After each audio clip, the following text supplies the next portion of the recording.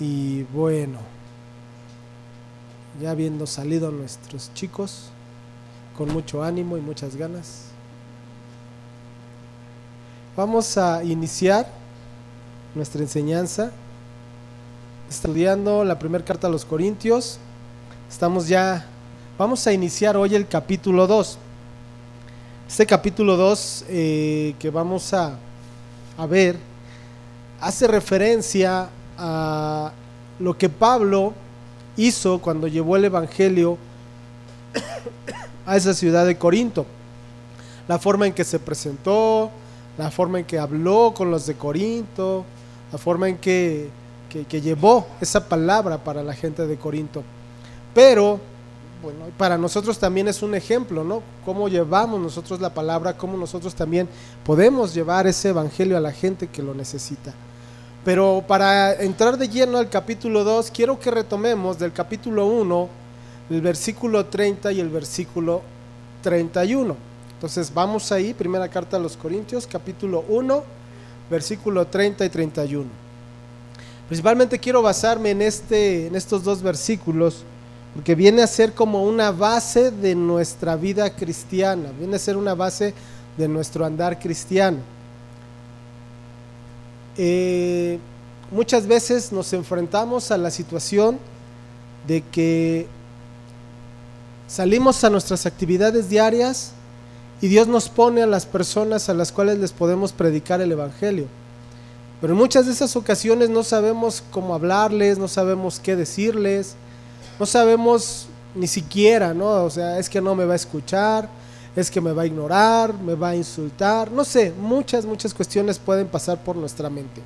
Entonces, el hecho de que retomemos ahorita el versículo 30 del capítulo 1, el versículo 31, y luego demos inicio al capítulo 2, es importante porque nos muestra la seguridad con la que Pablo llevaba también ese evangelio, con la seguridad con la cual Pablo hablaba el evangelio, ¿sí? Cómo compartía el evangelio. Y eso tiene que ver con lo que nosotros primeramente estemos bien establecidos, el que nos llamemos creyentes, el que nos digamos cristianos, el que entendamos qué es lo que Dios ha hecho en nuestra vida, cómo Dios ha actuado, cómo Dios nos ha transformado. Entonces tiene que ver con nuestra seguridad. ¿Estamos de acuerdo? Entonces eso es lo que vamos ahorita de lleno a ver, lo que es este versículo 30 y 31, y vamos a iniciar lo que es el capítulo 2. Entonces vamos a nuestra Biblia, ahí al capítulo 1, versículo 30.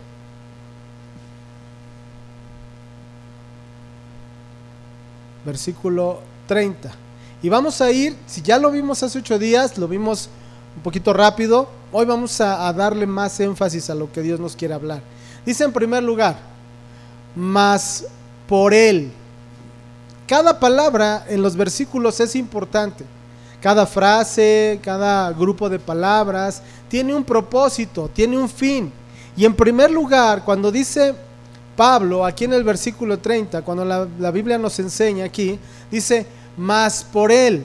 Entonces aquí nos está refiriendo a un autor, a una persona en específico. Y aquí se está refiriendo a Dios, mas por Él. O sea, está hablando de lo que procede de Él. El hecho de que nosotros estemos aquí, el hecho de que nosotros nos digamos creyentes, el hecho de que nosotros reconozcamos la salvación, la nueva vida que tenemos en Cristo, hermano, viene por Él. ¿Estamos de acuerdo? En primer lugar, todo viene de Él. Lo que somos, lo que tenemos. Hermano, estás aquí. Podías haber estado, imagínate, en casa descansando, ¿sí o no? Si bien nos va, ¿no? Reposando en tu camita, así rico, viendo En Familia con Chabelo. Ah, no, ¿verdad? Creo que ya lo quitaron, ¿no? ¿No? ¿Todavía sigue? Bueno, estás en tu casa viendo Chabelo, pues. Si bien te va. Si no, a lo mejor podríamos haber estado ¿en dónde? ¿Un hospital? ¿Enfermos? ¿Una situación de una enfermedad grave? Pudiéramos estar ¿en dónde? En la prisión, ¿no? Pudiéramos estar en prisión. Y hasta allá, hermano, hasta allá. A Dios le plació, si lo entendemos eso, es que estamos aquí. Es que Dios nos permitió venir, es que Dios nos permitió llegar y estamos aquí porque a Él le plació que estuviéramos aquí. ¿Están tus hijos aquí? porque a Dios le plació que estén aquí. ¿A dónde te gustaría que estuvieran tus hijos en este momento? No sé, a lo mejor en la pachanga, a lo mejor ¿dónde? En la casa, porque llegó en la noche tomado y llegó crudo y pues no se pudo ni levantar porque estaba bien pasado. ¿Dónde están tus hijos ahorita? Gracias a Dios están aquí, varios de esos niños, varios de esos jóvenes. Entonces, gracias a Él somos, gracias a Él tenemos, gracias a Él entendemos cuál es la razón por la que estemos aquí sentados, cuál es la razón por la que recibimos, cuál es la razón por la que nos permitió llegar aquí y recibir hoy una palabra. ¿Estamos de acuerdo? Todo procede de Él, por eso menciona desde un principio Pablo, mas por Él.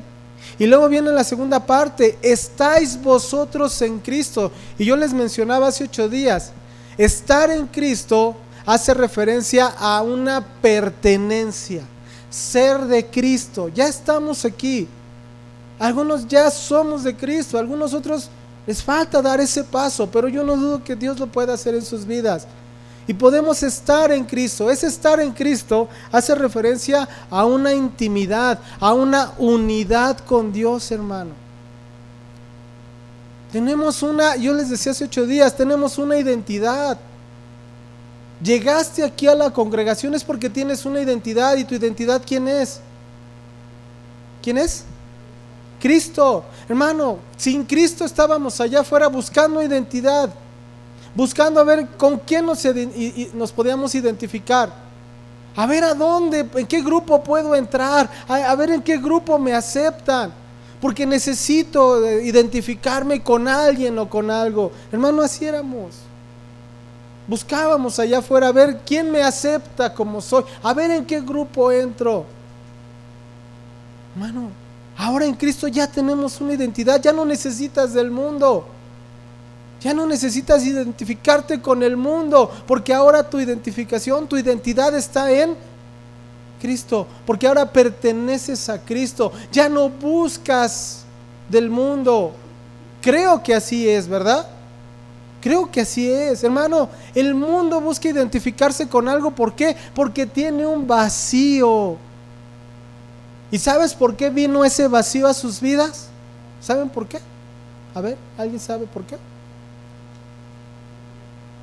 ¿Por qué? Por el pecado. El pecado nos apartó de Dios. Entonces queda un vacío en el ser humano. Y al quedar ese vacío, ¿qué crees? Buscan llenarlo con lo que hay en el mundo. Es que busco a ver dónde me acomodo, dónde puedo llenarme de este vacío. Hermano, puede ser en fiestas, puede ser en vicios, puede ser en modas, puede ser en grupos sociales, socioeconómicos, no lo sé. Y están buscando adaptarse o identificarse con un modelo de allá afuera. Y eso es lo que pasa, hermano, cuando no tenemos a Cristo. Pero en el momento que tú vienes a Cristo, en el momento que tú aceptas a Cristo, ese vacío es llenado por Cristo. Y entonces ya no necesitas quedar bien allá afuera. Ay, es que no vas con nosotros porque te pegan. Eres un religioso. Sí, no tengo que ir con ustedes porque yo no necesito llenarme de lo que ustedes se llenan. Ustedes se llenan de eso porque tienen un vacío. Yo no, yo sé a quién le pertenezco. Yo sé quién es Cristo en mi vida. Hermano, date cuenta, esto pasa hasta en la juventud. ¿Por qué hay tantas modas en la juventud? ¿Te has preguntado eso? Porque tienen vacíos y quieren llenarlos con lo que hay a su alrededor. Buscan ser aceptados, hermano. Y el ser aceptado quiere decir que se tienen que adaptar a lo que ellos hacen. Si es el grupo de las chicas fresas, pues te tienes que volver fresa. Si es el grupo de los chicos que son rockeros, pues te tienes que volver rockero. Si es el grupo de los que son les gusta la libertad, no sé, la anarquía, pues te tienes que volver un anárquico. ¿Sí o no? ¿Sí o no, hermano? Date cuenta. Hoy los jóvenes viven buscando a ver en qué moda me adapto, en qué moda me acomodo. Hermano, tristemente nosotros también como padres, como papás, también estamos buscando a ver a dónde me adapto, a dónde me acomodo. ¿Pero por qué, hermano? Porque hay un vacío. Es que hay fiesta en la familia, pues es que tengo que ir con la familia porque tengo que ser aceptado. Si soy rechazado me siento mal, me siento triste, me siento traumado. Hermano, pero eso es cuando no tenemos una identidad. Ahora ya tenemos una identidad que es en Cristo. A ver, yo te hago una pregunta. ¿Cuántos grupos de autoayuda existen hoy en día en el mundo? ¿Sí o no? Alcohólicos Anónimos, Neuróticos Anónimos, decía un hermano que únete a los optimistas, ¿qué más? Grupos de superación personal, ¿o no? ¿Sí o no? Hasta psicólogos. ¿Y por qué existen tantos grupos y llenos, hermano? ¿Por qué? Porque tienen un vacío y no han podido llenarlo con nada. Y te digo una cosa, yendo a esos grupos, tampoco lo van a conseguir. El único que puede llenar ese vacío, hermano, es Dios. El único. Y por eso estamos tú y yo aquí, porque creo que Dios nos llenó ese vacío. Porque sabíamos que ese vacío estaba ahí, pero por causa del pecado había una separación, hermano, de Dios. Cuando hubo esa separación por causa del pecado, hermano, quedó ese vacío de Dios. Pero hoy en Cristo, ese vacío ha sido llenado nuevamente. Ese vacío, hermano, ya es Cristo, ahora está llenando ese vacío. Y ya no necesito modas. Ya no necesito acomodarme en grupos. Ya no necesito quedar bien con nadie, porque ya ahora yo me he identificado con Cristo. Ya no necesito identificarme con ninguno de allá afuera del mundo, hermano. Porque ahora mi vida es Cristo. Ahora estoy unido en Cristo. Ahora tengo una necesidad de Cristo. Ya no mi necesidad es quedar bien allá afuera o que me acepten y no me rechacen. Ahora mi necesidad es llenada por Cristo. Es querer más de Cristo, hermano.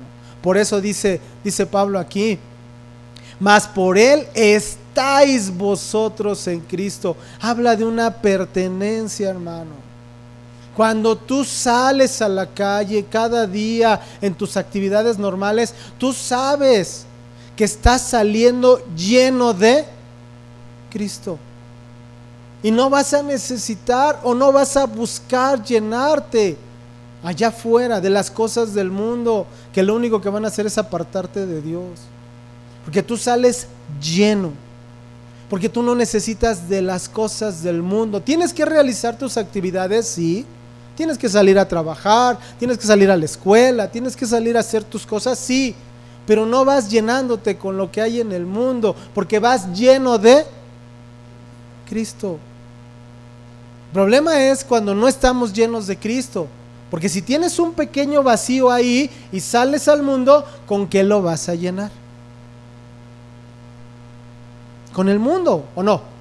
Si se te presenta, no sé, a lo mejor la comida, y vas a tratar de llenar tu vacío con comida y vas a querer llenarte de todos los antojos, aunque sabes que te hace daño a la salud. Sales y tienes una situación, un problema con los ojos, problema de adulterio, el problema de la lujuria, y sales, y ¿qué es lo que vas a hacer cuando andas en la calle y tienes un vacío? ¿De qué lo vas a llenar? De todo lo que se pueda del mundo, ¿sí o no? Tienes un problema con tu lengua, entonces sales a la calle y te encuentras a uno, a otro, y lo primero que vas a tratar es llenar ese vacío con el chisme, con la murmuración, ¿sí o no? Pero porque no estamos llenos de Cristo, porque no tenemos verdaderamente bien la identidad en Cristo, hermano. Si tuviéramos bien establecido que ahora somos en Cristo, no tienes necesidad de llenarte de nada de allá afuera. Que va a haber cosas que se te van a presentar, que va a haber tentaciones, que va a haber, sí lo va a haber, pero si estás lleno, no tiene por qué afectarte.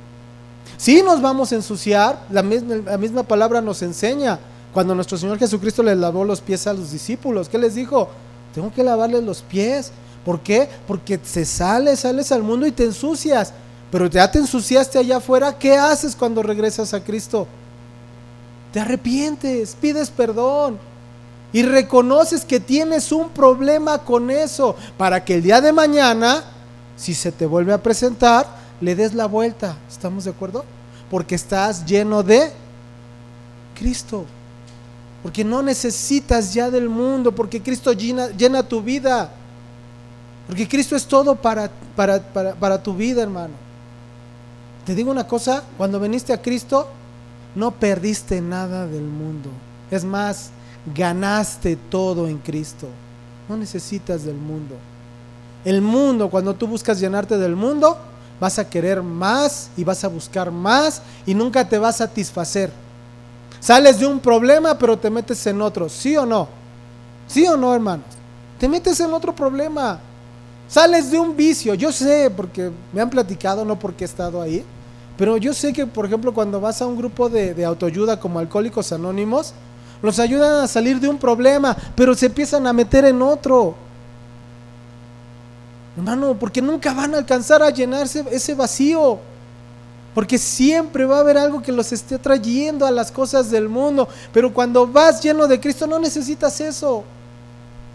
No necesitas de eso, porque Cristo satisface todo lo que necesitas. ¿No lo creen? Por eso lo menciona Pablo. En Él estáis vosotros en Cristo.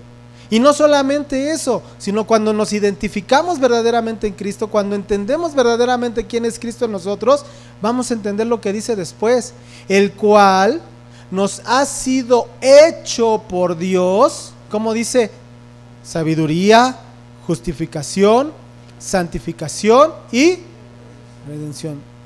Vámonos parte por parte. Cuando dice ahí, el cual nos ha sido hecho por Dios, esa palabra, nos ha sido hecho, y eso es a lo que me estoy refiriendo ahorita desde el principio.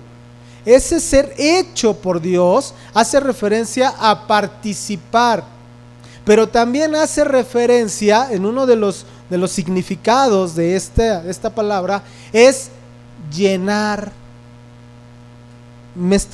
¿Sí me estoy explicando? El mundo está vacío, la gente sin Cristo está vacío, está hueco, pero en Cristo, dice ahí, está siendo ¿qué? Lleno. Eso es lo que quiere decir esa palabra hecho en el original. Llenar. Ha sido llenado, ya ha sido llenada tu vida. Ya estás completo, ya no necesitas del mundo. Ya no le lloras al mundo, ya no extrañas del mundo, porque ahora has sido lleno por Cristo. Ese vacío que te hacía a buscar cosas que te apartan de Dios, ahora ya has sido lleno. Ya no buscas vicios, ya no buscas cosas del mundo para llenarte. ¿Me explico? Hemos sido llenados, hermano. Y todavía, y decimos, ¿llenos de qué? ¿Llenados de qué? Bueno, la misma palabra nos dice: sabiduría, justificación, santificación y redención. Puntos básicos e importantes en el andar cristiano. Puntos importantes, hermano, cuando sales al mundo, cuando te enfrentas a las cosas del mundo. Dice en primer lugar que hemos sido llenados de sabiduría. Y no porque seamos muy inteligentes, sino que tenemos la sabiduría espiritual que viene de Dios. Porque tienes su palabra, porque Dios te habla, porque Dios te enseña, porque Dios te guía a través de su palabra. Entonces ahora tú estás lleno de la sabiduría de Dios. No necesitas buscarla en el mundo. No estoy diciendo que no estudiemos, no estoy diciendo que no nos preparemos, pero que nuestra prioridad no sea lo del mundo, que nuestra prioridad sea la sabiduría que viene ¿de quién? De lo alto, que viene de Dios, que nos va a llevar a conocer a Dios, que nos va a llenar, nos va a llevar a tener una relación personal con Dios. Entonces, sales al mundo y sabes que eres lleno de la sabiduría de Dios, no vas a buscar la sabiduría del mundo. no te vas a llenar, no vas a llenar tu conocimiento de la sabiduría del mundo. Es bueno conocer, es bueno saber, pero lo que vas a aplicar en tu vida es la sabiduría que viene de Dios. Porque es la que sirve a tu vida, es la que te va a ayudar a tu vida, es la que te va a dar algo bueno a tu vida. ¿Estamos? Ahora, también dice que somos llenos de ¿qué? Dice justificación. Hemos sido llenados de la justificación, de la justicia de Dios. ¿Qué quiere decir? Que ahora somos declarados justos delante de Dios. Hermano, esa justificación lo que nos habla es tu posición delante de Dios. Sin Dios, ¿cuál era tu posición? ¿Cuál era nuestra posición sin Dios? ¿Cómo? En el pecado, alejados de Dios, enemigos de Dios. O sea, tú sales a la calle sin Dios y tú sabes perfectamente que eres un enemigo de Dios, que tú te vas a enfrentar, tú vas a vivir las cosas del mundo sin Dios, porque no has sido justificado. Pero ahora que ya has sido justificado, que has sido declarado justo delante de Dios, tú sabes cuál es tu posición delante de Dios. Entonces tú sales al mundo, tú sales a las cosas del mundo, pero Dios está contigo. Porque ahora sabes cuál es tu posición delante de Dios, justificado. Antes eras culpable, ahora en Cristo has sido justificado, ahora eres inocente. ¿Me explico? ¿Sí o no? El mundo no lo entiende, el mundo piensa que está bien. El mundo piensa que su vida está bien, ¿por qué? Porque no han matado, porque no han robado, pero todo lo demás que realizan, que va en contra de las reglas de Dios, los aparta de Dios. A ti ya no, porque tú ya no haces lo que hace el mundo, ya no necesitas hacer lo que hace el mundo, porque ahora tú eres declarado justo delante de Dios.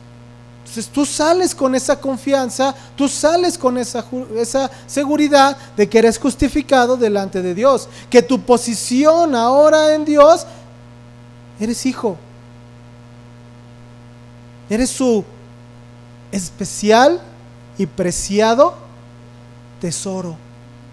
Hermano, ¿qué más quieres? Luego dice que también somos santificados. Vas a salir al mundo y ahora tú entiendes que has sido purificado, que has sido santificado, hermano. Que ahora tú eres templo del Espíritu Santo y ahora tú le perteneces a Dios.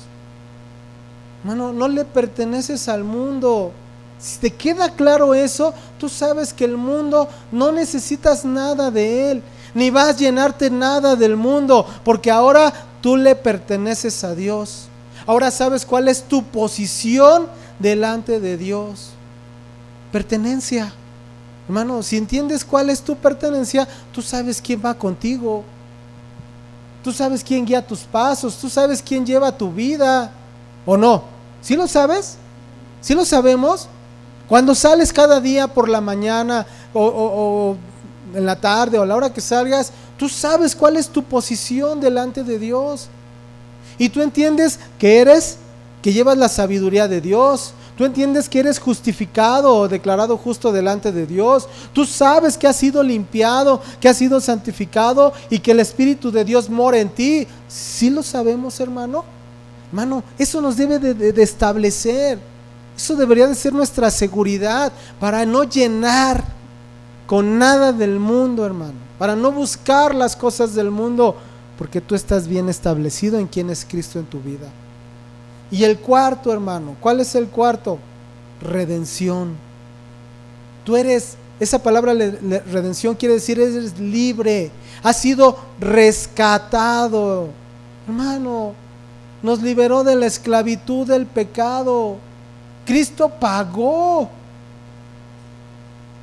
en esa cruz. El evangelio es Jesucristo y Él crucificado. Y Él pagó, hermano, derramó su sangre, te compró. Entonces tú sales al mundo y tú sabes que eres libre de la esclavitud del pecado. Y no necesitas llenarte con el pecado del mundo. No necesitas buscar del pecado del mundo, porque ahora tu posición en Cristo es libre de la esclavitud del pecado. Hermano, si entendemos esos 4 puntos básicos en nuestra vida cristiana, hermano, no necesitas de las cosas del mundo. No necesitas llenarte de las cosas del mundo. No necesitas llenar nada de tu vida con las cosas del mundo. ¿Por qué? Porque tú estás primeramente ya que lleno. A ver, hermano, tú trata de meter en un vaso que lo llenaste con agua, trata de meter algún otro líquido. ¿Se puede? ¿Qué va a pasar? Se va a desparramar. O no sé, una caja y la llenaste, no sé, de semillas, ¿no? Un ejemplo. Trata de meter otra cosa en esa caja. ¿Se puede? No. ¿Por qué? Porque está como lleno. Está lleno. Entonces, así pasa, hermano. En el momento que tú te llenas de lo que es Cristo en tu vida, te llenas de la sabiduría, te llenas de la justicia, te llenas de la santificación, te llenas de la redención de Cristo, no necesitas nada del mundo, no vas a querer las cosas del mundo, no vas a buscar lo que te ofrece el mundo, porque estás lleno, porque sabes a quién le perteneces. Porque sabes quién es, con quién te identificas. Sabes quién es tu identidad. Tu identidad ahora es Cristo. Es Cristo, hermano. Ya no te identificas. Mira, son ejemplos burdos si quieres, pero que nos deben de servir. Hay quien le gusta el fútbol y que es fanático, ¿sí o no? ¿Sí o no? Y si juega su equipo el día de reunión, ¿qué hace? Falta, no viene a la congregación porque es su equipo. ¿Por qué, hermano? ¿Por qué crees? Porque está vacío. Porque quiere llenar su vacío con eso, hermano. Y si pierde su equipo, ¿cómo se queda? Hasta enojado, y hasta le grita a la esposa, a los hijos. No, es como un trauma, ¿o no? Hermano, ¿por qué es eso? Porque está vacío y no lo va a poder llenar. No va a llenar ese vacío con lo de fuera. Pero si estás lleno de Cristo, ¿te gusta el fútbol? Me gusta el fútbol. ¿Le voy a un equipo de fútbol? Sí, le voy al mejor equipo de fútbol. A ver, ¿a quién? No, como las Chivas. Ese equipo creo que es de 3ª división, ¿no? Al América. Pero va a jugar el América. Y pues que juegue, ¿no? Qué bueno. Me gusta, y si puedo, tengo la oportunidad, lo veo. Si no tengo la oportunidad, no me va a pasar absolutamente nada, porque yo me lleno de Cristo. Porque si no lo veo, no me muero. Estoy bien, estoy contento. ¿Por qué? Porque estoy recibiendo lo más importante de Cristo. ¿Sí me explico? ¿Sí? Y así pasa, hermano, en cualquier cosa que tú le des prioridad en tu vida. Cuando le das la prioridad a otras cosas, quiere decir que quieres llenarte. Quieres llenar ese vacío con lo que hay en el mundo. Pero si tú sabes que Cristo es tu vida, ¿con quién vas a querer llenarte? Con Cristo, lo dice el versículo 31. Para que, como está escrito, el que se gloría, gloríese en el Señor. El gloriarse, el jactarse, hermano, tiene que ver en que quieres conocer de Cristo, de que eres de Cristo, de que perteneces a Cristo y quieres ser lleno de Cristo. Lo vimos en Jeremías. Vamos a Jeremías capítulo 9, versículos 23 y 24. Jeremías 9, versículos 23 y 24.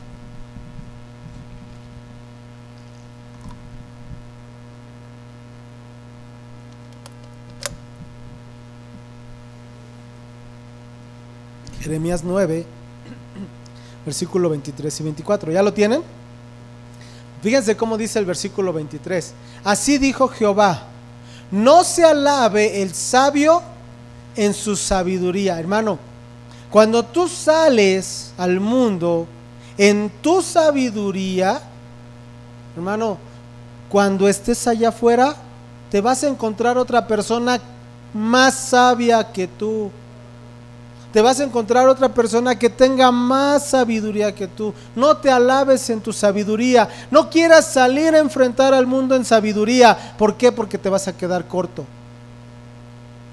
Porque no vas a conseguir nada. Porque puedes perder. Porque hay gente más sabia, ¿o no? Dice, no, ni en su valentía se alabe el valiente.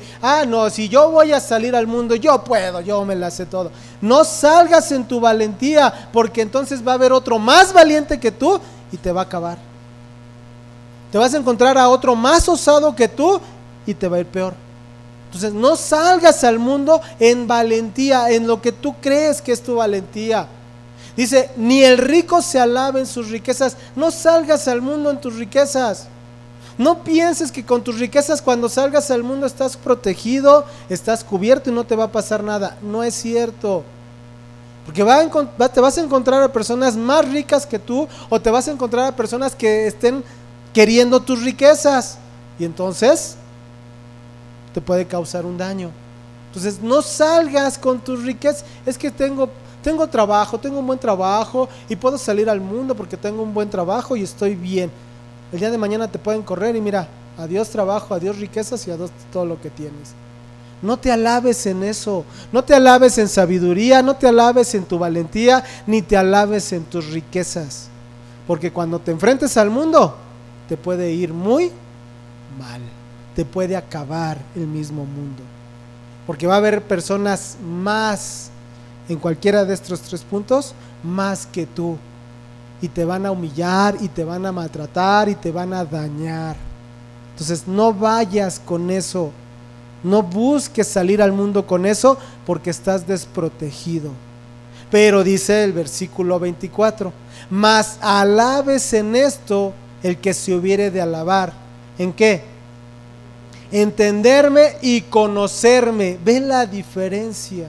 Si tú sales con el entendimiento y el conocimiento de quién es Dios en tu vida, hermano, tú vas protegido y tú vas cuidado.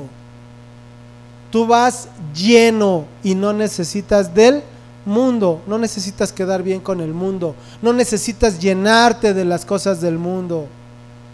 ¿Por qué? Porque vas lleno del entendimiento y del conocimiento de quién es Dios en tu vida. Tus riquezas no te van a proteger, Tu valentía no te va a proteger, tu sabiduría no te va a proteger. Dios sí. Dios sí. ¿Por qué? Porque eres su especial tesoro. Si no, ¿para qué envió a su Hijo y para qué murió en la cruz? Si no vamos a ser especial tesoro para Él. Si Él decidió, si Él murió en esa cruz por ti y por mí, es porque ahora somos su especial tesoro. Y entonces Él tiene cuidado de nosotros, hermano. Te vas a enfrentar a cosas allá en el mundo, pero tú sabes quién va contigo. Tú sabes a quién le perteneces, tú sabes de las que Dios te libra. Pero cuando lo conoces, cuando lo entiendes, por eso dice después, que yo soy Jehová, que hago misericordia, juicio y justicia en la tierra, porque estas cosas quiero, dice Jehová. Porque contigo va el del juicio, el de la justicia. Ay, es que fue injusto porque me asaltaron. No, no es injusto, porque Dios es justo y Él sabe, ¿sí?, por lo que tenías que pasar. Y a lo mejor te quitó tu cartera, pero Dios te libró de que te quitara la vida. Pero no lo entendemos, hermano, porque no le conocemos, porque no estamos llenos de Él. Y en lugar de agradecerle a Dios porque nos libró, nos quejamos. Ay, es que me quitó el celular nuevo.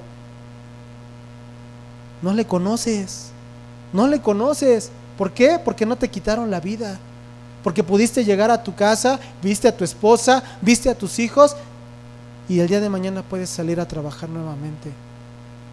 Pero no lo vemos, hermano, porque nos llenamos con las cosas del mundo, porque estamos llenos con las cosas del mundo. Y cuando buscas llenarte con las cosas del mundo, nunca te vas a saciar, vas a querer siempre más. Pero si estás lleno de Cristo, ya no necesitas llenarte de nada más. Estás lleno. Y es más, hermano, como lo vamos a ver ahorita en el capítulo 2. Es más, estás tan lleno que tienes para compartir a otros de esa llenura. Porque estás llevando el evangelio, hermano, a la gente que vive allá afuera y que lo necesita, que está buscando llenar esos vacíos con lo que les ofrece el mundo. El momento que tú les llevas de eso que tú estás lleno, tú les llevas a ellos, hermano, es porque tú estás bien establecido y porque entiendes quién es Cristo en tu vida. Porque tú tienes para ti y para compartir a otros, hermano, el evangelio. Para que la gente salga de esos grupos que lo único que hacen es apartarlos cada vez más de Dios. Y es lo que viene en el capítulo 2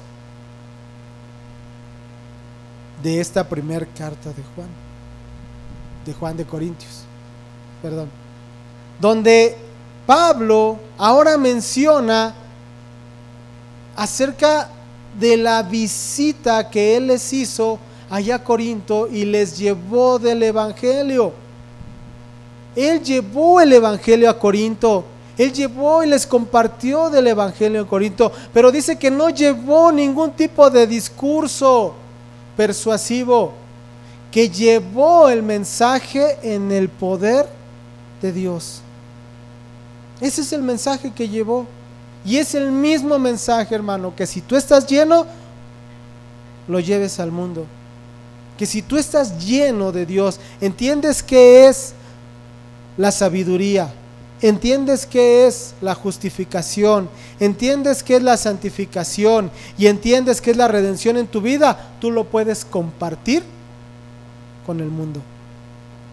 Y ese mundo que tiene ese vacío y que quiere llenarlo con las cosas del mundo, cuando tú le llevas de Cristo, van a poder llenar su vacío, hermano.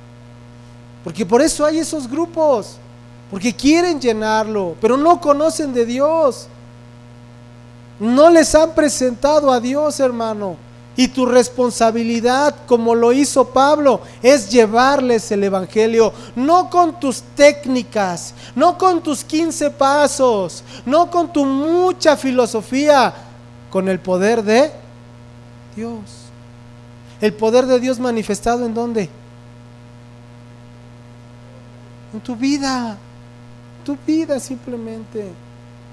Hermano, la gente busca filosofía, la gente busca el mucho conocimiento, la mucha inteligencia, hermano. Pero cuando tú estás lleno de Dios, tú no necesitas llevarles eso, tú necesitas llevarles el mensaje del evangelio. Así, simple. Mira, vamos a Hechos, capítulo 17, versículo 22 en adelante. Ahí vemos cómo Pablo aprovechó la ocasión que se le presentó para predicarles del evangelio. Estaba en Atenas, Grecia. Ellos valoraban mucho el mensaje de los filósofos. Ellos valoraban mucho el mensaje así muy colorido, expresiones muy refinadas, argumentos. Ellos valoraban eso. ¿Tú crees que Pablo podía haberles dado ese tipo de mensaje? Con argumentos, con palabras elocuentes, con expresiones refinadas. Sí podía, porque Pablo era una persona preparada. Pero en lugar de eso, hermano, lo que llevó fue el mensaje sencillo del evangelio. Hechos capítulo 17, versículo 22. Dice: entonces Pablo, puesto en pie en medio del Areópago, dijo: varones atenienses, en todo observo que sois muy religiosos, porque pasando y mirando vuestros santuarios, hallé también un altar en el cual estaba inscrito: al Dios no conocido, al que vosotros adoráis, pues sin conocerle es a quien yo os anuncio. El Dios que hizo el mundo y todas las cosas que en él hay, siendo Señor del cielo y de la tierra, no habita en templos hechos por manos humanas. A ver, ¿te das cuenta de estas palabras? Es un mensaje muy sencillo, es un mensaje muy simple. El Dios creador de todas las cosas, el creador, el que da la vida, dice el versículo 25, ni es honrado por manos de hombres como si necesitase de algo, pues Él es quien da a todos vida y aliento y todas las cosas. Hermano, es lo más sencillo. No necesitas un super mensaje, son palabras sencillas. el creador de todo, el que da vida, el que sustenta todas las cosas con la palabra de su boca. ¿Sí o no? Es un mensaje sencillo. Dice el versículo 26, y de una sangre ha hecho todo el linaje de los hombres para que habiten sobre toda la faz de la tierra, y les ha prefijado el orden de los tiempos y los límites de su habitación, para que busquen a Dios, si en alguna manera palpando puedan hallarle, aunque ciertamente no está lejos de cada uno de nosotros. Pausa aquí, hermano. La gente piensa que Dios está lejos de ellos. No, es que Dios no me escucha. No, es que Dios ha de estar ocupado con otras cosas. ¿Por qué dicen eso, hermano? Porque no conocen a Dios. ¿Tú lo conoces? ¿Tú sabes que Dios es un Dios omnipresente, omnipotente, omnisciente? Hermano, entonces tú compártele de eso al mundo. Ellos que dicen, no, es que Dios está lejos, no, es que Dios no me va a prestar atención. Tú dile, no, Dios no está lejos.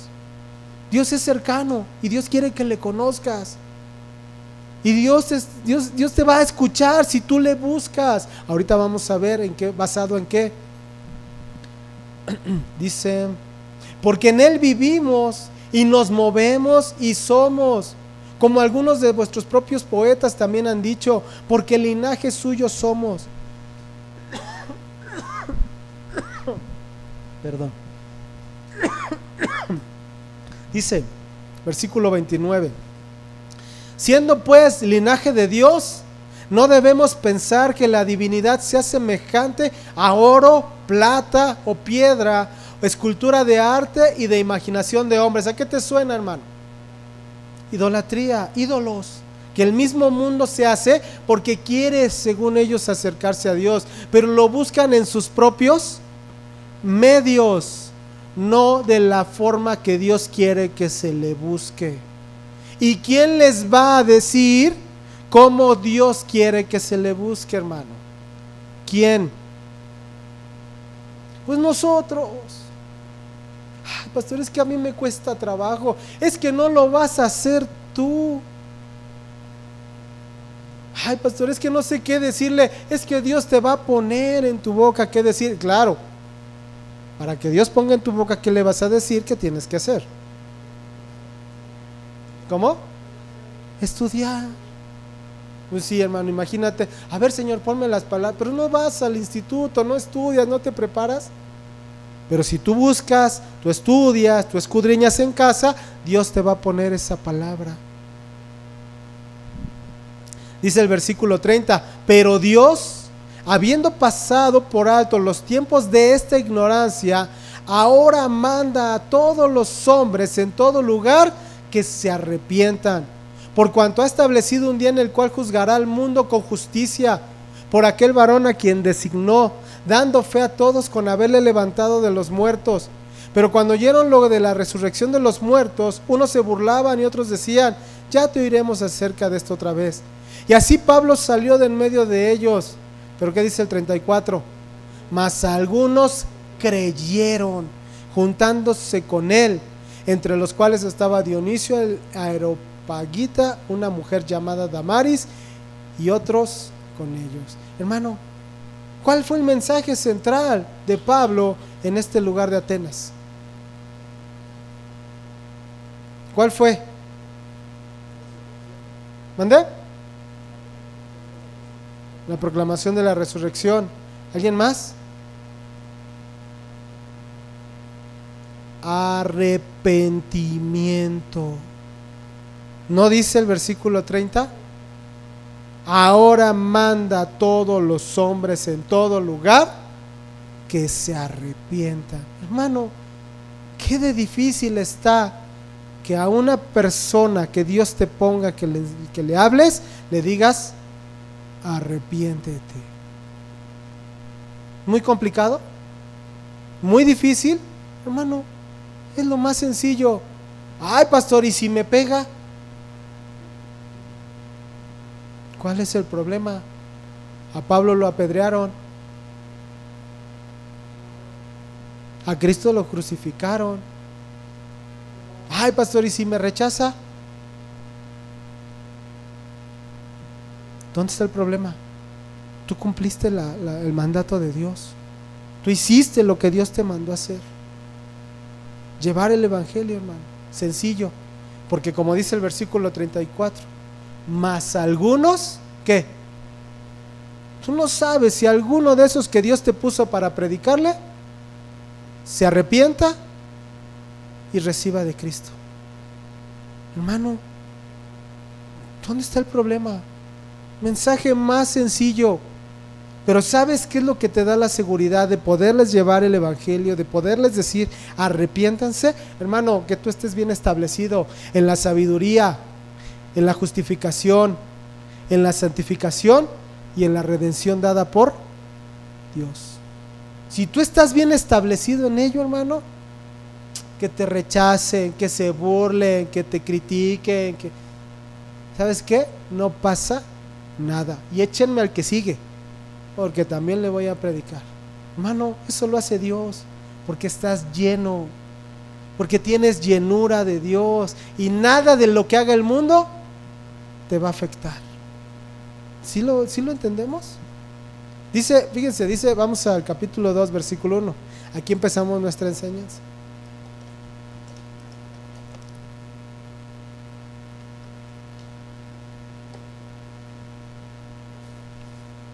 Dice en el primer lugar Pablo, ya establecido Pablo, en lo que mencionó en el versículo 30, o sea, ya viene entendido de lo que es la vida cristiana, en santificación, justificación, sabiduría y redención. Hermano, dice el versículo primero del capítulo 2, así que hermanos, cuando fui a vosotros para anunciaros el testimonio de Dios, o sea, ¿qué quiere decir aquí?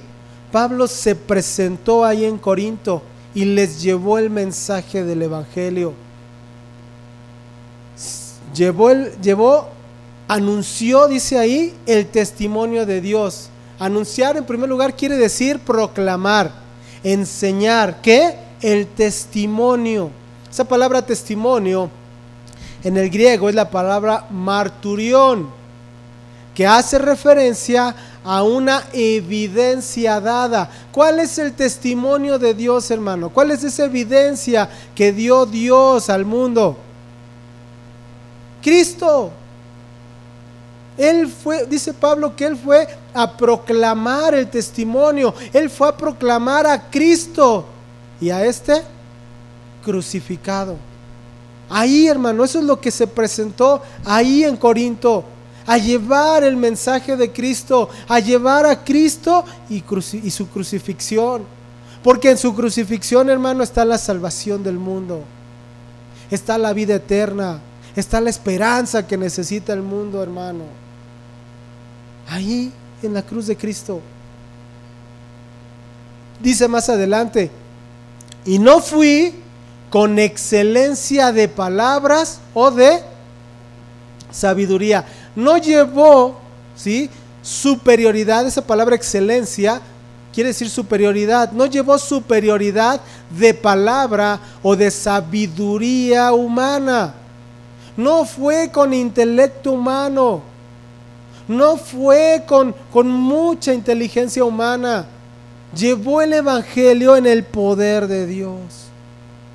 Hermano, ¿tú crees que Pablo no pudo haber dado un mensaje con mucha sabiduría humana? Tenía mucho conocimiento Pablo.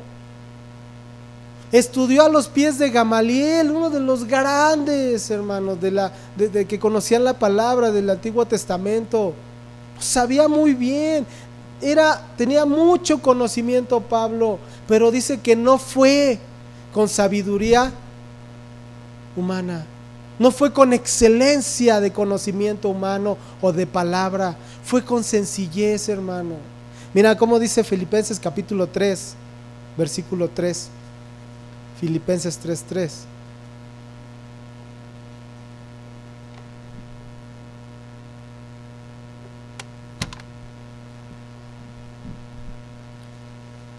¿Ya lo tienen? Dice, porque nosotros somos la circuncisión, los que en espíritu servimos a Dios y nos gloriamos en Cristo Jesús, no teniendo confianza en la carne. Ojo, no fue con técnicas humanas, no fue con los 10 pasos para evangelizar, no fue con su curso de pedagogía. No, porque no confiaba en la carne, no confiaba en el conocimiento humano. Dice, aunque yo tengo también de qué confiar en la carne. Si alguno piensa que tiene de qué confiar en la carne, yo más, circuncidado al 8º día, del linaje de Israel, de la tribu de Benjamín, hebreo de hebreos, en cuanto a la ley fariseo, en cuanto a celo, perseguidor de la iglesia, en cuanto a la justicia que es en la ley, irreprensible. Pero cuántas cosas eran para mi ganancia, o sea, para la carne eran ganancia, las he estimado como pérdida por amor de Cristo. Y ciertamente aún estimo todas las cosas como pérdida por la excelencia del conocimiento de Cristo Jesús, mi Señor, por amor del cual lo he perdido todo y lo tengo por basura, por ganar a Cristo y ser hallado en Él, no teniendo mi propia justicia, que es por la ley, sino la que es por la fe de Cristo, la justicia que es de Dios por la fe. Entonces dice Pablo, yo no utilicé nada de esto. Hebreo de hebreos, de la ley, celoso de la ley, todo lo que acabamos de ver. Dice, yo no llevé el mensaje a Corinto con nada de esto. El mensaje del evangelio, en lo que yo proclamé, fue con sencillez y el poder de Dios. Hermano, eso es lo que necesitas. Y te digo una cosa, ¿dónde está manifestado el poder de Dios? En tu propia vida, en la sabiduría, en la justificación, en la santificación y en la redención. Ahí está manifestado el poder de Dios, hermano. Entonces, cuando tú sales cada día a trabajar, a estudiar, a tus actividades, tú sales con el poder de Dios, porque tú estás establecido en Dios, porque tú estás lleno de Dios. Pero imagínate, hermano, cuando faltamos un fin de semana o 2 fines de semana seguidos, o uno sí y uno no, ¿cómo vas a salir a enfrentarte al mundo, hermano? ¿Cómo vas a salir? ¿Sabes cómo? Temeroso. Vas a salir preocupado. Vas a salir vacío. Y hermano, si sales así, eres presa fácil. El mundo te puede atrapar. ¿Por qué? Porque no has sido llenado. Porque tienes que estar siendo llenado constantemente, hermano. ¿Sí me explico? ¿Sí? Entonces, muchas veces por las cuales no predicamos el evangelio cuando estamos allá afuera, hermano, es porque no estamos bien fundamentados, porque no estamos llenos, porque todavía hay un vacío, hermano. Ahorita lo vamos a ver.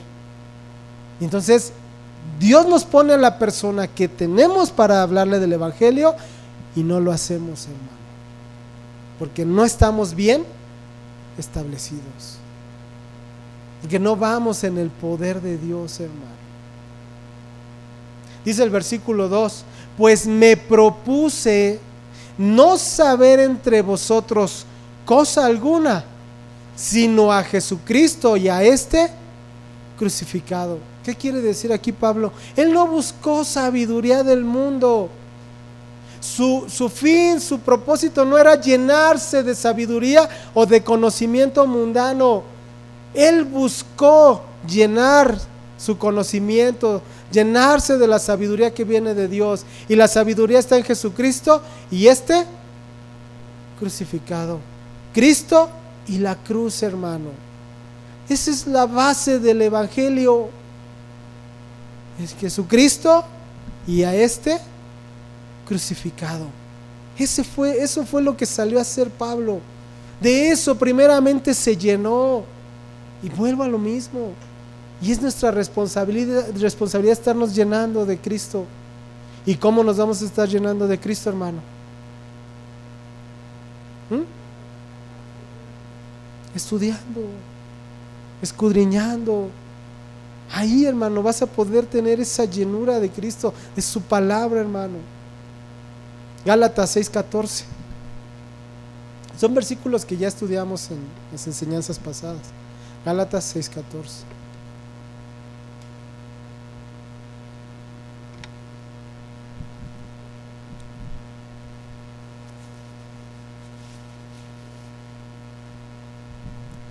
Dice Gálatas 6:14: pero lejos esté de mí gloriarme, sino en la cruz de nuestro Señor Jesucristo, porque en el mundo me es crucificado a mí y yo al mundo. Cuando dice ahí gloriarme en la cruz, quiere decir llenarse, jactarse del conocimiento de Cristo, hermano.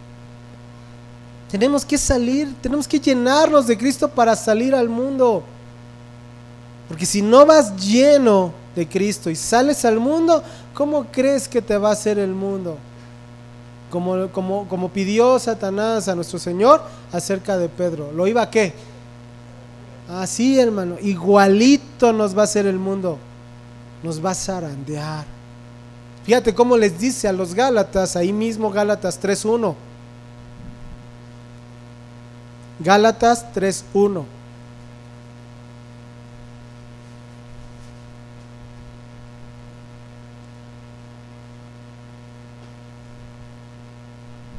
¿Ya lo tienen?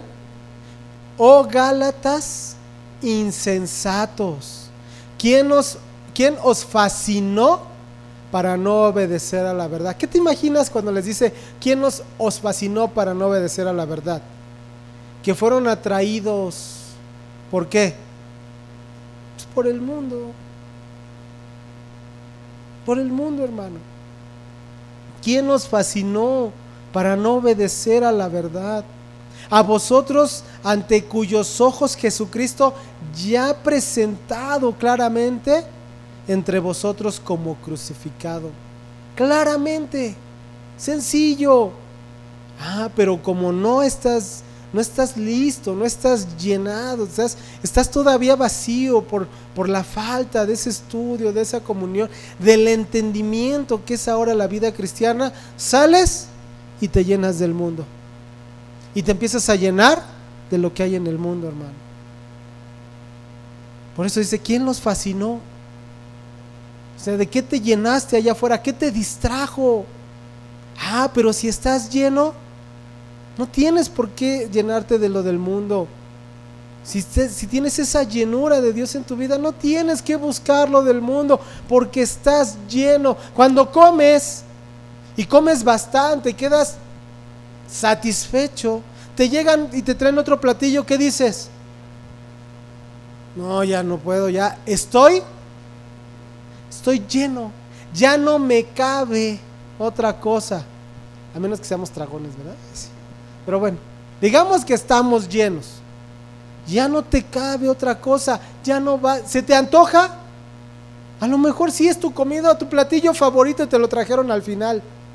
Y dices, qué mala onda, me lo trajeron al final, pero bueno, no importa. Pero estoy lleno, ya no puedo comerlo porque estoy lleno. Así pasa, hermano. A la carne lo del mundo le atrae, pero como estás lleno de Dios, lleno de Cristo, ¿qué crees? ¿Qué le vas a decir al mundo? No, porque estoy lleno, no quiero. No voy a buscarlo, no voy a recibirlo, no lo voy a aceptar, porque estoy lleno. ¿Sí me explico? ¿Sí? Eso es la vida cristiana, hermano. Eso es el andar cristiano. Dice el versículo 3: y estuve entre vosotros. O sea, fue a esta ciudad de Corinto. No llevaba palabras, así mensajes muy elocuentes, palabras así muy... Él llevaba sencillez del evangelio, pero se presentó ahí, como dice ahí, con debilidad y mucho temor y temblor. Hermano, estas palabras que manifiesta Pablo aquí nos están abriendo el corazón de Pablo cuando llevó el evangelio a Corinto. Dice ahí que iba con debilidad, con temor y temblor. Hermano, Pablo había sido perseguido, Pablo había sido apedreado, Pablo O sea, vivió muchas cosas, encarcelado por llevar el evangelio de Cristo. ¿Tú crees que llegó muy valiente a Corinto? Así, a ver, ahora sí les traigo el evangelio. No, iba con miedo, iba con preocupación. Era un hombre como tú y como yo, hermano. Hermano, ¿tú crees que estando ahí en ese lugar, cuando lo encarcelaron, o cuando lo tuvieron que bajar por una barda en una canastilla porque lo querían matar, ¿no crees que le dio miedo? ¿No crees que pudo haber caído en desánimo también? Así como que pues, me quieren matar, Señor, yo traigo el evangelio y mira.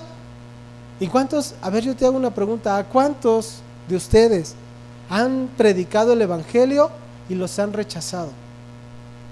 ¿O se han burlado de ustedes? ¿O los han criticado? ¿O se enojaron hasta con ustedes? ¿A cuántos no les ha pasado?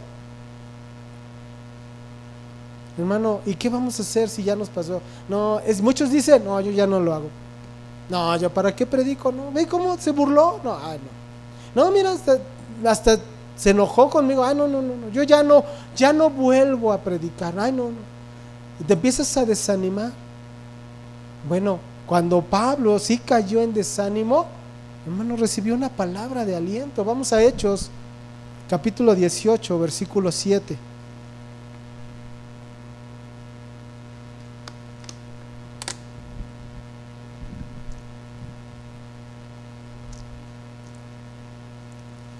Hechos, capítulo 18, versículo 7.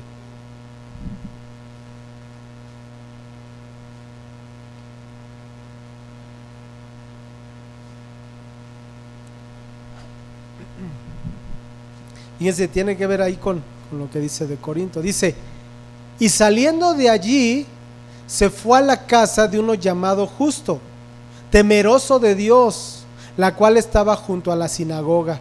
Y Crispo, el principal de la sinagoga, creyó en el Señor con toda su casa. Y muchos de los corintios, oyendo, creían y eran bautizados. Entonces el Señor dijo a Pablo en visión de noche, no temas, sino habla y no calles, porque yo estoy contigo y ninguno pondrá sobre ti la mano para hacerte mal, porque yo tengo mucho pueblo en esta ciudad. Y estuvo allí 1 año y 6 meses que enseñándoles la palabra de Dios. Lo habían rechazado, hermano. ¿A cuántos no nos han rechazado?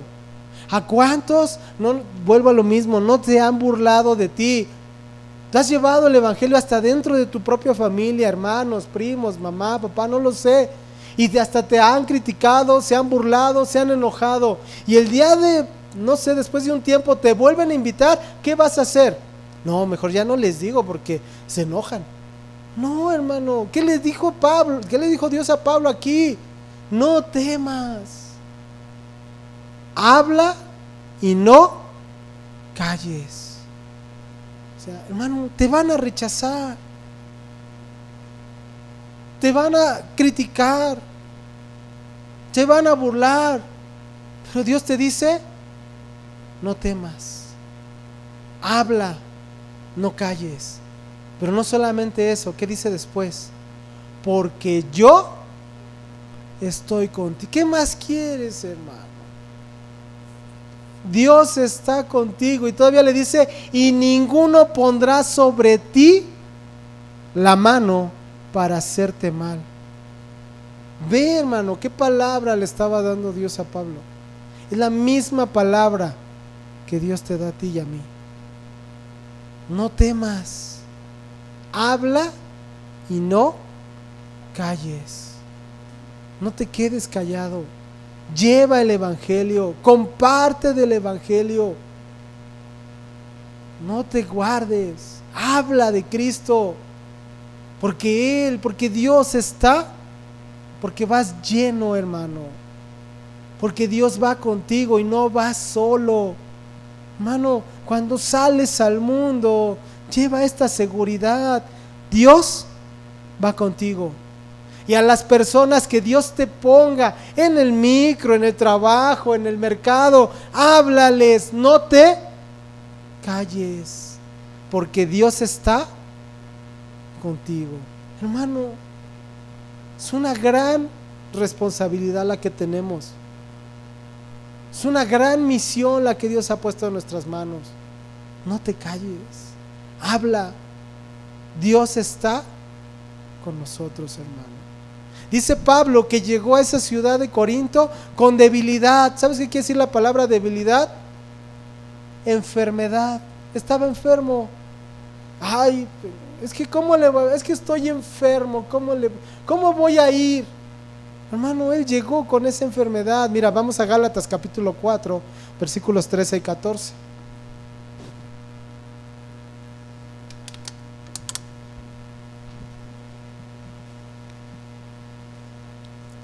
Gálatas 4, versículos 13 y 14.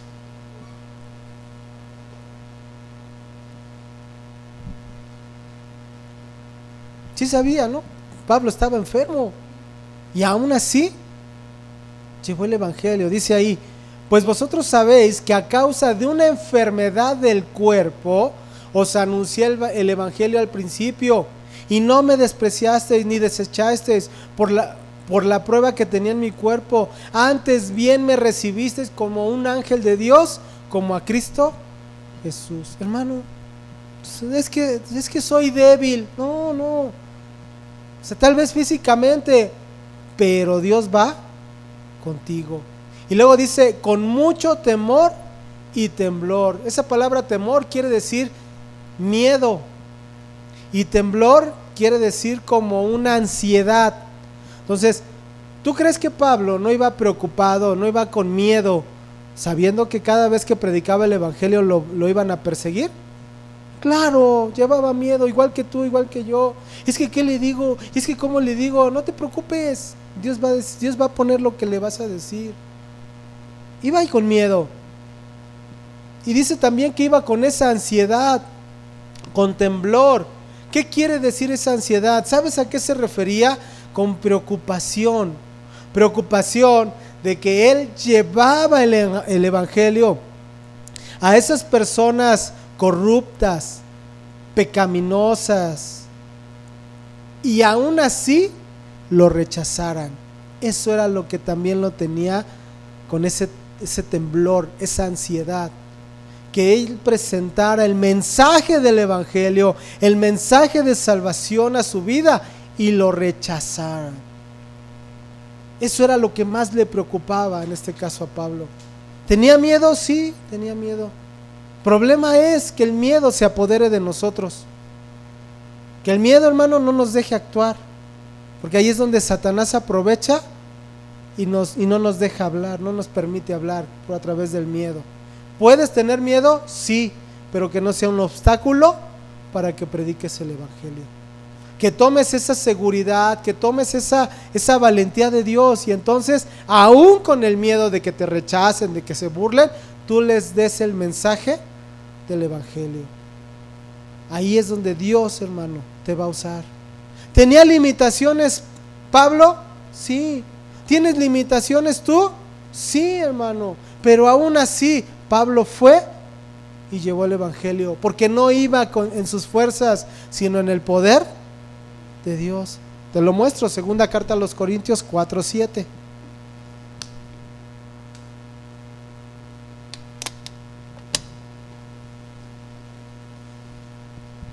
Segunda carta a los Corintios 4:7.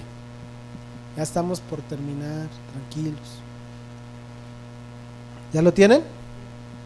Dice ahí: pero tenemos este tesoro. ¿Cuál es el tesoro, hermano?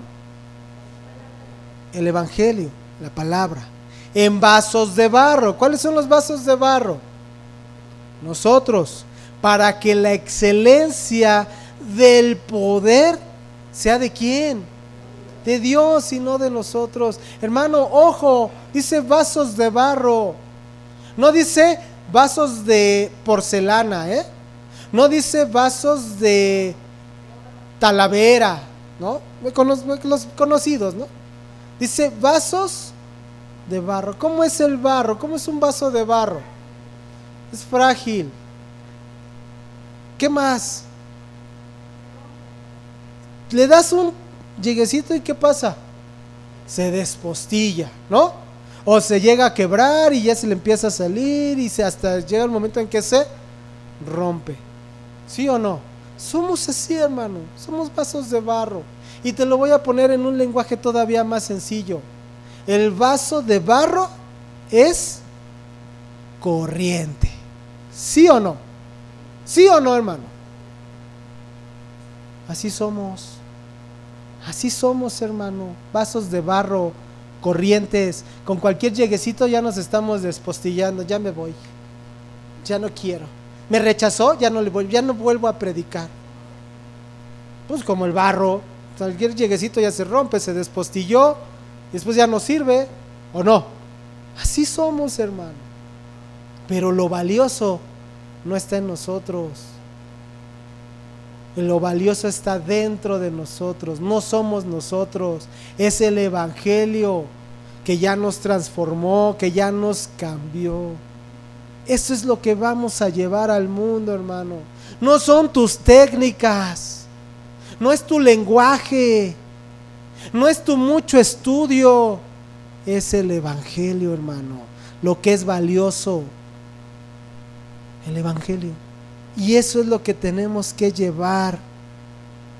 Cuando sales a la calle, hermano, tú vas con la seguridad del poder de Dios, del cuidado de Dios en tu vida, porque estás lleno de Dios, porque llevas el Evangelio. Hermano, ¿tú crees que Dios te va a poner un tropiezo cuando tú sales sabiendo que vas a llevar el Evangelio?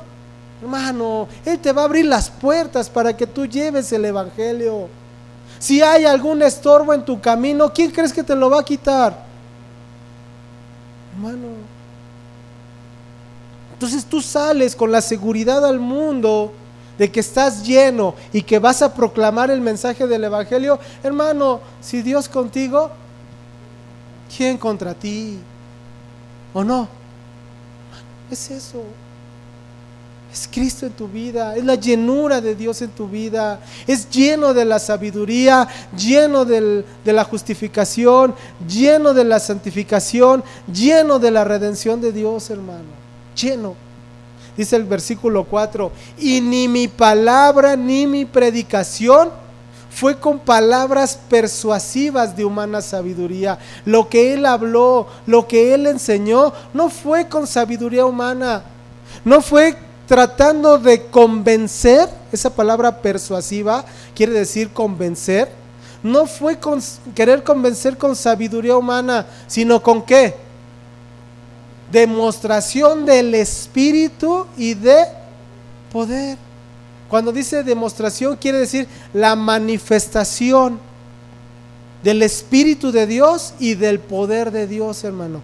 A ese se refiere. Te lo pongo más sencillo. Primera carta a los Corintios 6:19.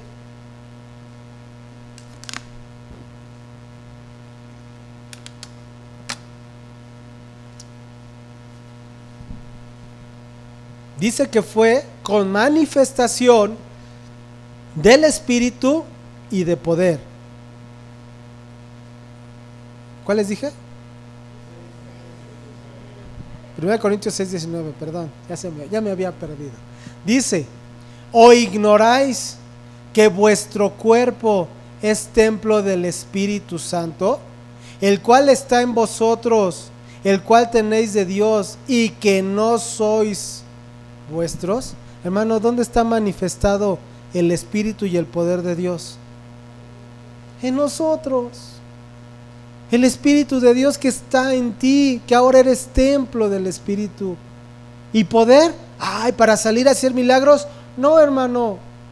Poder de Dios manifestado en tu vida, que te transformó, que te cambió, que te hizo una nueva criatura, hermano. Ahí está el poder de Dios. Porque pensamos en poder, ay, voy a hacer milagros, voy a hacer que le crezca el pie, ay, voy a levantarlo. No hagas desfiguros. No hagas desfiguros. Manifiesta el poder de Dios en tu propia vida. ¿De dónde te sacó?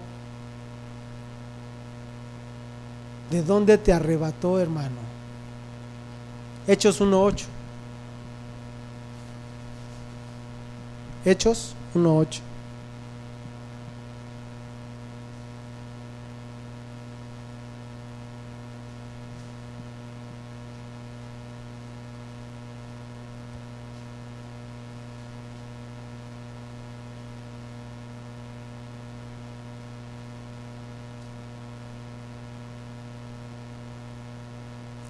¿Ya lo tienen?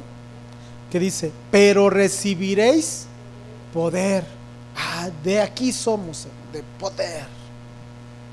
Cuando haya venido sobre vosotros el Espíritu Santo, y me seréis testigos en Jerusalén, en toda Judea, en Samaria y hasta lo último. Hermano, ¿para qué es el poder? Para dar testimonio, hermano, de Cristo en tu vida. Ahí está el poder. Ahí está manifestado el poder. ¿Quieres salir al mundo sin Dios? Vas débil. Pero vas lleno de Cristo. Llevas el poder, hermano. El poder para ser testigo de Cristo en tu vida. Ahí está manifestado. ¿Se acuerdan de Esteban? Una sola vez. Entonces, es que una sola vez prediqué y me rechazaron y ya no quiero. Al menos saliste vivo. Esteban a la primera. Dice que lo que él hizo en ese momento fue predicar de Cristo, y a la primera lo mataron, ¿o no? Pero hermano, nadie podía resistir la sabiduría y el espíritu con que hablaba Esteban. Y podemos pensar, pero ahí está, se murió. Hermano, ¿qué más quieres? Está con su Señor. Pero es que mi familia, como si te preocupara tanto tu familia. ¿O no? ¿Sí o no? A final de cuentas, ¿a quién le preocupa más tu familia? ¿Y quién va a cuidar de tu familia? Dios. Entonces no te preocupes. Todo ayuda bien a los que aman a Dios. Hermano, no te preocupes.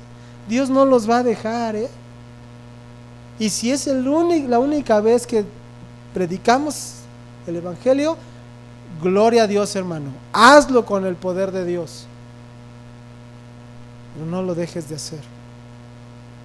Dice el versículo 5, y con este terminamos: para que vuestra fe no esté fundada en la sabiduría de los hombres, sino en el poder de Dios. A los que les llevó el Evangelio, hermano, que no llevó palabras persuasivas de sabiduría humana, sino con el Espíritu y el poder, hermano, es para que su fe esté fundamentada en el Espíritu, en el poder de Dios, no en un hombre, no en la persona, sino en el poder de Dios. Que su fe, hermano, sea una fe bien fundamentada, bien establecida, hermano. Que el día de mañana, aunque lo rechacen, aunque se burlen, la persona siga bien establecida, compartiendo el Evangelio, llevando el Evangelio, hermano. No importa, se burlaron, no importa, échenme al que sigue, porque también le voy a predicar, porque yo sé quién es Cristo, yo sé de dónde me sacó, y yo sé qué es lo que tiene para esas personas, hermano. Esa confianza, esa seguridad de que las personas que sean ganadas no fue por nosotros, sino fue por el poder de Dios, fue por la manifestación. Y hermano, te voy a decir algo, y aquí viene eso que vimos en el versículo 31: y el que se quiera gloriar, gloríese en el Señor. Si en ese momento hubo 10 que te rechazaron, pero el 11 te aceptó el Evangelio, hermano, gloríate en eso, porque el que lo hizo fue Dios. En que conoces a Dios, en que por ese único que en el transcurso del día aceptó de Cristo, hermano, el poder de Dios se manifestó y tú fuiste un instrumento en sus manos. Y tú fuiste ese vaso de barro, hermano, pero que llevaba por dentro ese gran tesoro, el Evangelio. Y el que lo hizo fue Dios, pero tú fuiste un instrumento que está bien afianzado, bien lleno de Dios, de la sabiduría, de la justificación, de la santificación y de la redención. Entonces, fuiste un instrumento útil en sus manos. Vamos a orar. Ay, Señor, bendito Dios. Gracias, Señor. Gracias te damos por esta palabra, Señor, que has traído a nuestra vida, Señor. Gracias, Padre, porque entendemos, Señor, que hay que estar bien afianzados, Señor. Que hay que estar bien firmes, Señor, en lo que tú has hecho en nuestra vida. Esa obra, Señor, en cada uno de nosotros, por la cual estamos ahorita aquí. Estamos, Señor, aquí establecidos. Porque, Señor, tú nos has traído, bendito Dios. Tú nos has dado la salvación, nos has dado vida eterna y nos has dado la seguridad, Señor, de nuestra vida cristiana. Nos has dado la seguridad por la que estamos aquí, Señor. Porque entendemos, Señor, que hemos sido llenados, Señor. Que estábamos vacíos sin ti por causa del pecado, pero ahora en ti estamos llenos, Señor. Llenos de sabiduría, llenos de justificación, llenos de esa santificación, llenos de esa redención, y no necesitamos nada de lo que nos ofrece el mundo. Gracias, Señor, porque tenemos el privilegio de estar aquí, seguir siendo llenados, Padre, porque vamos a salir fortalecidos cada día, Señor, porque cada día damos gracias, Señor, porque tú estás con nosotros. Y porque nada del mundo, Señor, nos va a ser atractivo, sino que lo vamos a rechazar. Y vamos a ser un testimonio vivo de que tú, Señor, vives y reinas en nosotros, Señor. Y vamos a poder llevar este evangelio de salvación al mundo, Señor, que lo necesita, que está vacío y que necesita de ti, que necesita llenar ese vacío. Nosotros, Señor, nosotros podemos llevar ese evangelio, porque como lo dice tu palabra, ¿cómo van a conocer de ti si no hay quien les predique? Pero si tú nos has llenado, nosotros llevamos ese evangelio, Señor, y vamos protegidos y vamos cubiertos por ti, Señor. Y no vamos a temer, sino vamos a hablar y no nos vamos a callar, Señor, porque tú vas con nosotros, Señor. Gracias, Dios. Gracias, Padre. Gracias por tu palabra, gracias por tu enseñanza, gracias, Señor, por lo que tú haces en nuestra vida y por lo que seguirás haciendo. Gracias, Señor. Recibe la honra y la gloria, solo tú, Padre, en el nombre de Cristo Jesús. Amén. Amén.